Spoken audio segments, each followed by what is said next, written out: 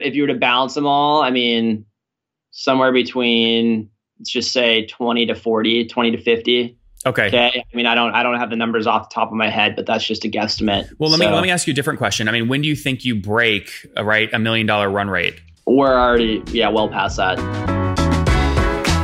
You are listening to Conversations with Nathan Latka. Now, if you're hearing this, it means you're not currently on our subscriber feed. To subscribe, go to getlatka.com. When you subscribe, you won't hear ads like this one. You'll get the full interviews. Right now, you're only hearing partial interviews. And you'll get interviews 3 weeks earlier from founders, thinkers, and people I find interesting. Like Eric Yuan, 18 months before he took Zoom public. We got to grow faster. Minimum is 100% over the past several years. Or bootstrap founders like Vivek of Question Pro. When I started the company, it was not cool to raise. Or Looker CEO Frank Bean before Google acquired his company for $2.6 billion. We want to see a real pervasive data culture, and then the rest flows behind that. If you'd like to subscribe, go to getlatka.com.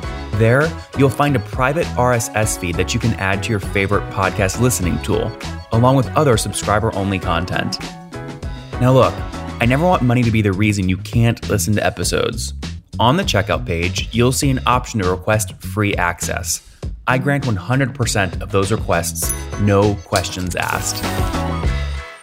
Hello, everyone. My guest today is Michael McCarthy. He is building a company called Inkit, which is a direct mail solution which tracks and automates personalized letters, marketing collateral, statements, policies, and many other items. Michael, you ready to take us to the top? Let's do it. All right. So just to be clear, you are not directly competing with, call it a HubSpot or Salesforce in terms of the technology of the CRM. You're just tying in via webhooks or something to do direct mail. Correct. We are a bolt-on to those types of platforms or products. Okay. Which of those platforms, I imagine you're obviously integrated with all of them. Which one of them drives you the most customers? We wouldn't say one or any others drive us more than the other. So you're not going to pick a baby. Anybody listed on our ecosystem drives us customers. So we're very friendly to lots of different solutions. And in fact, Nathan, there's actually solutions out there that are point solutions where they might be used by really, really large insurers or really, really large banks. Take for instance like an FIS where they might drive 1 or 2 customers a year, but those 1 or 2 customers are massive whales compared to other products in the market. Yeah. So, now explain to me how you price. Is it a SaaS model? We price as a SaaS model. Pricing is very transparent. So we have a software as a service amount, and that gets you a certain amount of mailings every year. So it's very, very, very, very basic, vanilla. So break that. I mean, give me a sweet spot on the SaaS side. What's the average customer paying you per year to use the tech? So average customer is, north. We're typically seeing a lot of 6-figure size contracts on average. Okay. So you're not an SMB play. Not as much as SMB play. SMB is really, really tricky when you go into direct mail, meaning a lot of, your local coffee shop probably doesn't have the budget for direct mail even to begin with. So it's typically more of a mid to enterprise type of customer play. Okay. And then I cut you off, but you were going to say you also have kind of a per mail delivered fee. I imagine that's in a cents. How many cents? Yeah. So that can really vary. It can be as low as 30 cents. It can be as high as, let's say you want to send out a 100-page document. That could be $10, just depending on how many pages there are. So we have a SaaS amount and then we have a per piece amount. Per piece is fixed. Interesting. So, okay, let me ask you a question. When you add up all your revenue over the past 12 months, what % came from pure SaaS versus the metered portion? That's something that we don't publicly disclose, but it's definitely we have a lot of SaaS. It's a very healthy mix. So it's similar to like, if not more than like food comps out there publicly traded. Well, I don't know what those are. I'm just trying to get a sense of, are you more a metered business that's pay as you go or more a SaaS play? Because they're very different questions I'll ask based off what you're the majority of. Or like, is more than 80% of the business SaaS, would you say? I'd say less than 80, but definitely more than 50. So it's a hybrid of the two. It's definitely, SaaS is definitely a big component of it. And, of course, as companies ramp up their usage, then you start to see more the metered side. Yeah. So. Yeah, that's fair enough. Now, obviously your margins are going to be better on the SaaS side, correct? Yeah, correct. Yeah. SaaS is pretty good margins from from what I've heard. Put all this, Michael, on a timeline for me. When did you launch the company? So the company was started in 2017. It was started by myself, my best friend, Abram Isla, who's the other co-founder, CTO. Our quick backgrounds are Abram has been coding since he was 4 years old. The two of us grew up together. He was one of Aaron Schwartz's best friends. Aaron was one of the founders at Reddit, co-founders at Reddit. So Abram and Aaron helped build some of the very first open sourced Python frameworks that actually ended up being used to build Reddit. And then right out of high school, my CTO, Abram, was hired onto Leadpages to be their chief information security officer when he was 18.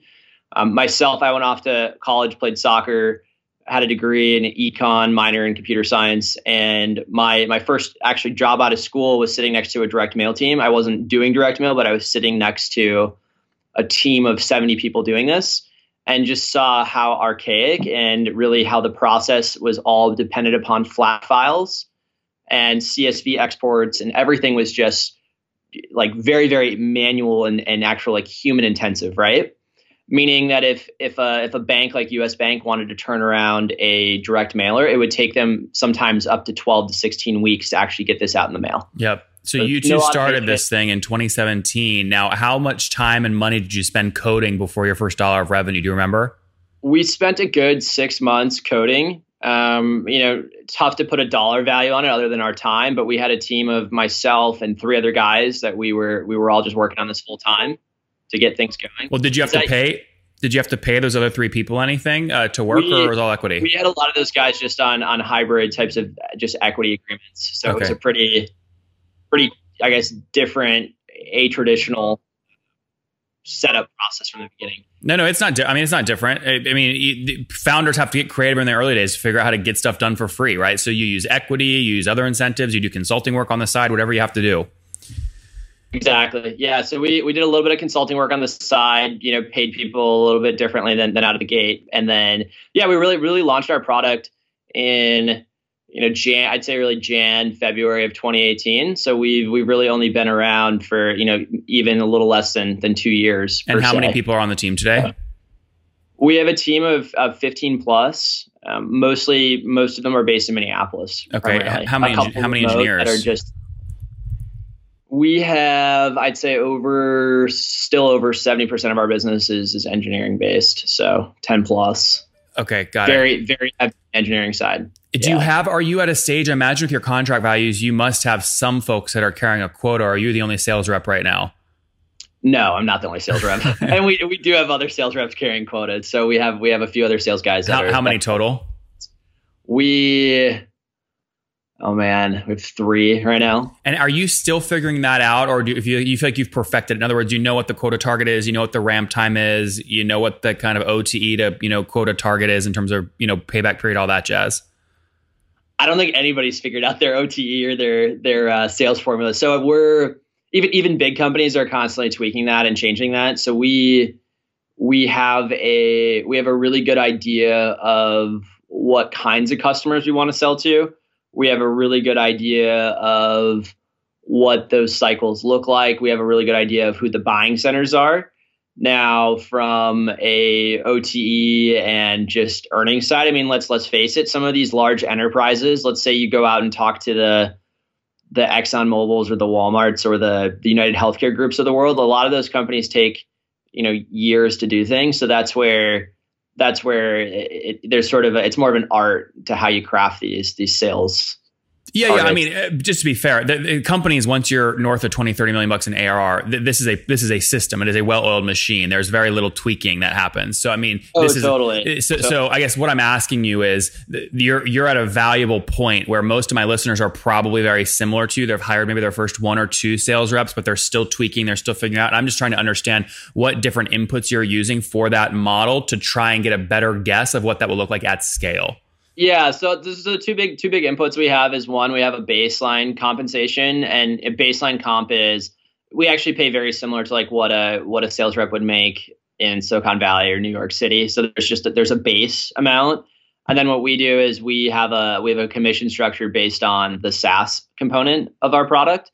So depending upon different functions too, obviously a sales rep is incentivized to sign a 2-year deal over a 1-year deal, or a 5-year deal over a 1-year deal, or to include things like auto renews or other types of favorable provisions, there's a baseline cut that we provide just on getting the contract signed. And then for each additional like added benefit that's pro Inkit, such as like an auto renew, then that mechanism slides up. What new annual revenue do you want to see kind of reps closing in their first 12 months? Is it like $300,000 worth of ARR or $1 million or something else? We'd like to see, close to 400 at least in the first, couple months. But we do know too that a lot of these take time, right? Where what do you mean first couple months? So let's say I just joined you today. I'm your 4th sales rep kind of hire. You're going to say, Nathan, our expectation is over the next 12 months, you're going to close $400,000 in new annual business.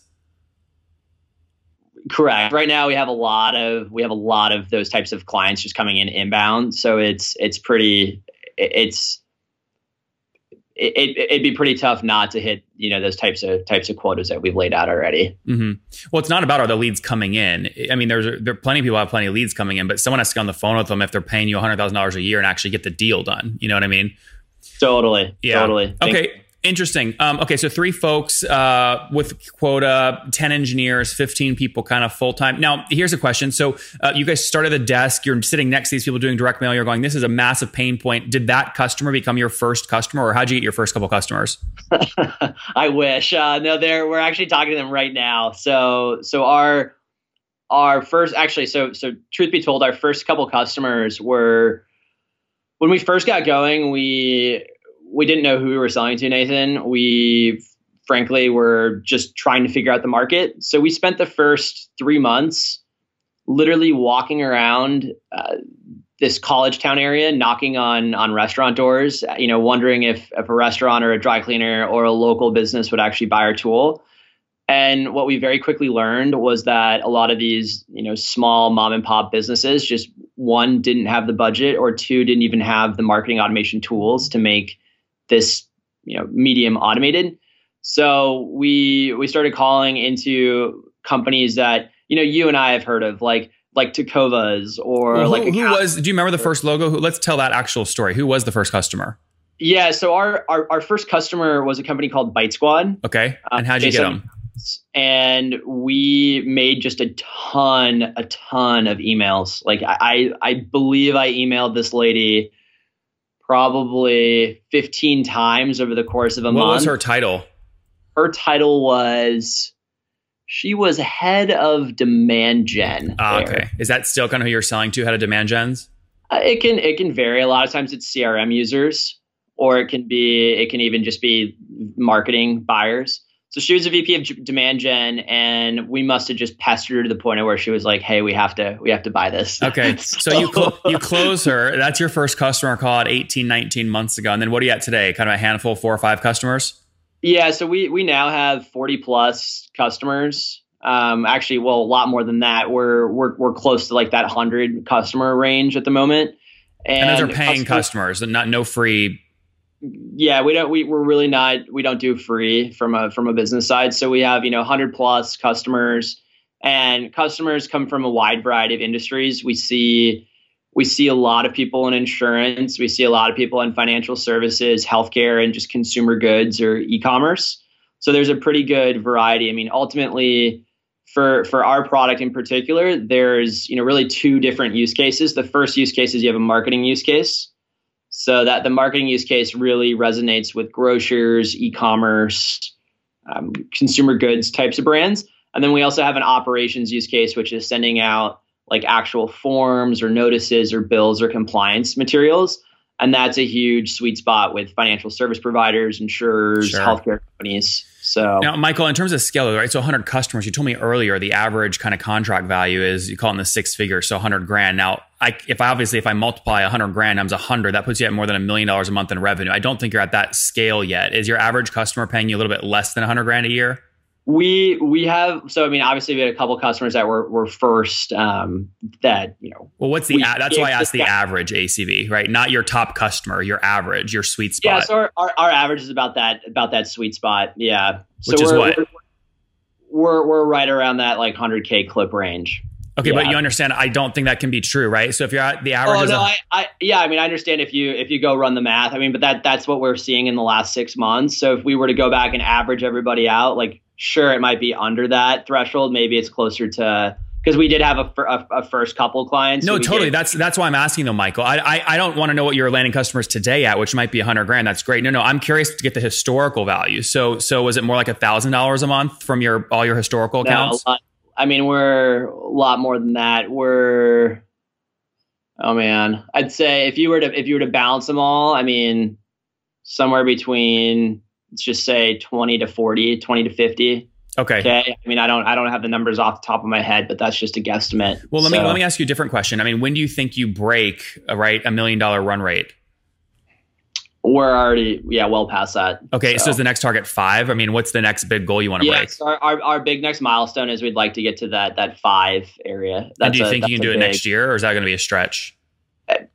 Who knows? I mean, we think we can definitely do it next year. We've got a couple big ones in the pipeline right now that are certainly able to get us there quickly. Okay. So it's unfair to ask this question because multiplying small numbers is easy. So your growth rates go through the roof. But if you're past $1 million in run rate today, where were you exactly a year ago so we can get growth rate? You had only been like 6 months old. Yeah.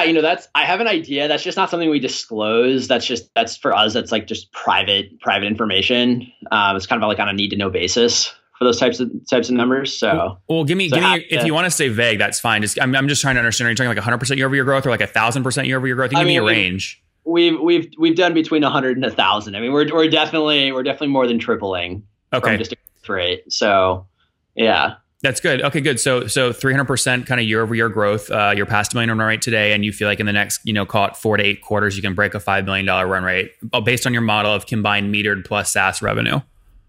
Sure, that's fair. Bootstrapped? Sure.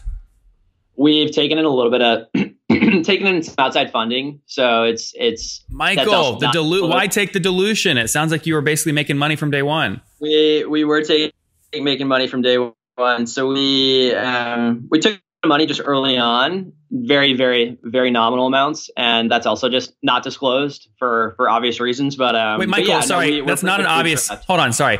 There are no obvious reasons for that. Why would you be coy about that? That just, my listeners are going to listen and go, this guy's hiding something. Why would you be coy about that strategically? There's no reason to be coy about it. I think there's a lot of reasons to be coy about it strategically. But I can look it up. We can look into SEC filings and quickly look it up.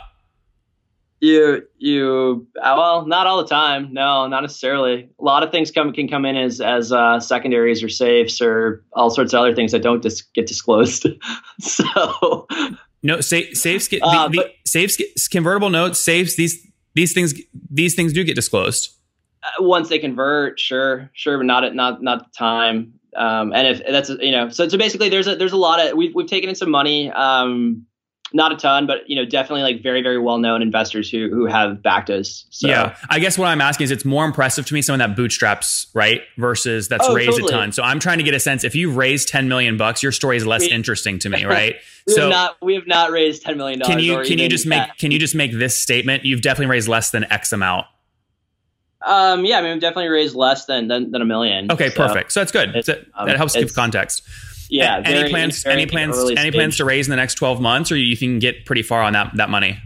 I mean, always open to the right offers is sort of the answer there. So depends on how the market is, right? If we don't need to, then we won't. If we need to, then we might. Are you burning massive amounts of capital right now? And do you need to go out and raise, or are you cash flow positive? We're neutral. We're pretty much neutral as far as things from how we're sitting at the moment. Okay. So your lips were about to say B as in burning, and then you quickly went back to neutral after your brain kicked in. Are you burning or are you neutral? We are neutral. We do not have massive amounts of burn going on every month, Nathan. But what does massive mean? That's relative. Massive to me would be, I know of one company where they were burning $100,000. Actually, $1 million. No, it's $100,000 a day. So we're not doing that type of a rate. Okay, so. But Michael, that comment makes if that company is $1 billion company, burning $100,000 a day makes a lot of sense. Okay, well, fair point. But I mean, out of the gate as a seed stage company, no. So yeah, they're no longer in business either. So. Got it. So, okay. So basically cash flow break even, if you do go out and raise, obviously you're open to the right deal comes along. You're in a hotel room right now. Do you have investor meetings later today? We do not. No. I do have a sweater on though, because I have a lot of meetings with insurers and financial service providers. I am not envious of you. Let's just put it that way. Right, last couple of questions before we wrap up. Churn. When you look at your past 12 months gross revenue churn, what's it at? No churn. We have negative churn. So but I asked gross. You can't have negative gross churn. We've had no churn. So our customers are buying more from us than they were. So you've had no of your 100 customers that were paying you, call it a year ago, none of them have either sent less mail, so their metered kind of thing, their revenue has gone down, or have downgrade based off a feature based on the SaaS side. No downgrade revenue. None. Okay. And what's expansion look like? Are we talking 20% kind of customers expansion year over year? Very, very high expansion. So what's high? We're north of 50% on expansion side. Okay. And that's not on like your best case scenario. That's on the full cohort from a year ago. It's that you've expanded them 50%. Right. That's good. Obviously dealing with a small amount of customers, but 150% net revenue retention is pretty good this early on. So nice work there. We're expanding a lot on the expansion side. Yeah. So now, do you have a model around acquisition? So to get a new $30,000 a year account, will you spend $30,000 to get them? We're still working out our CAC from a CAC side, but we're seeing very, very healthy CAC types of CAC to like LTV sorts of metrics. So well, just of course, ratios, because right? you could argue your LTV is infinite if you have 0% churn. That would be a big mistake for you to make. What we're saying is like when you look at the contract ACV to CAC, our ACV to CAC is healthy. Is what? I mean, from what we've heard, typically like metrics are 3-to-1 is like good. We're way more than 3-to-1. Okay, so if your annual contract contract value is more than 3x your CAC, right? So what I'm hearing you say is if you're going to land a $30,000 account, you're saying you're spending way less than $10,000 to get that account currently. Correct. Yeah. Okay, good stuff. Let's wrap up with the famous 5. Number 1, favorite business book. Favorite business book.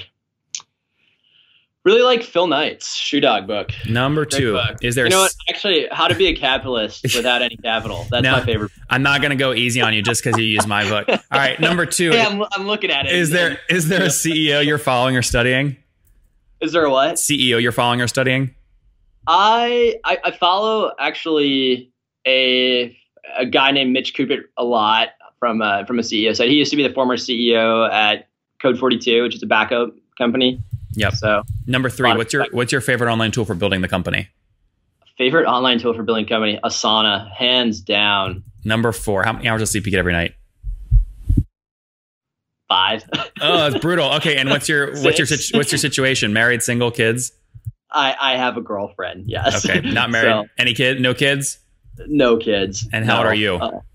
I am 26. 26. So. Last question. What do you wish your 20-year-old self knew? Oh man, I think is this the 6th question or 7th question? No, six years ago. What do you wish your 20-year-old self knew? Oh man, let's say it's a tough question.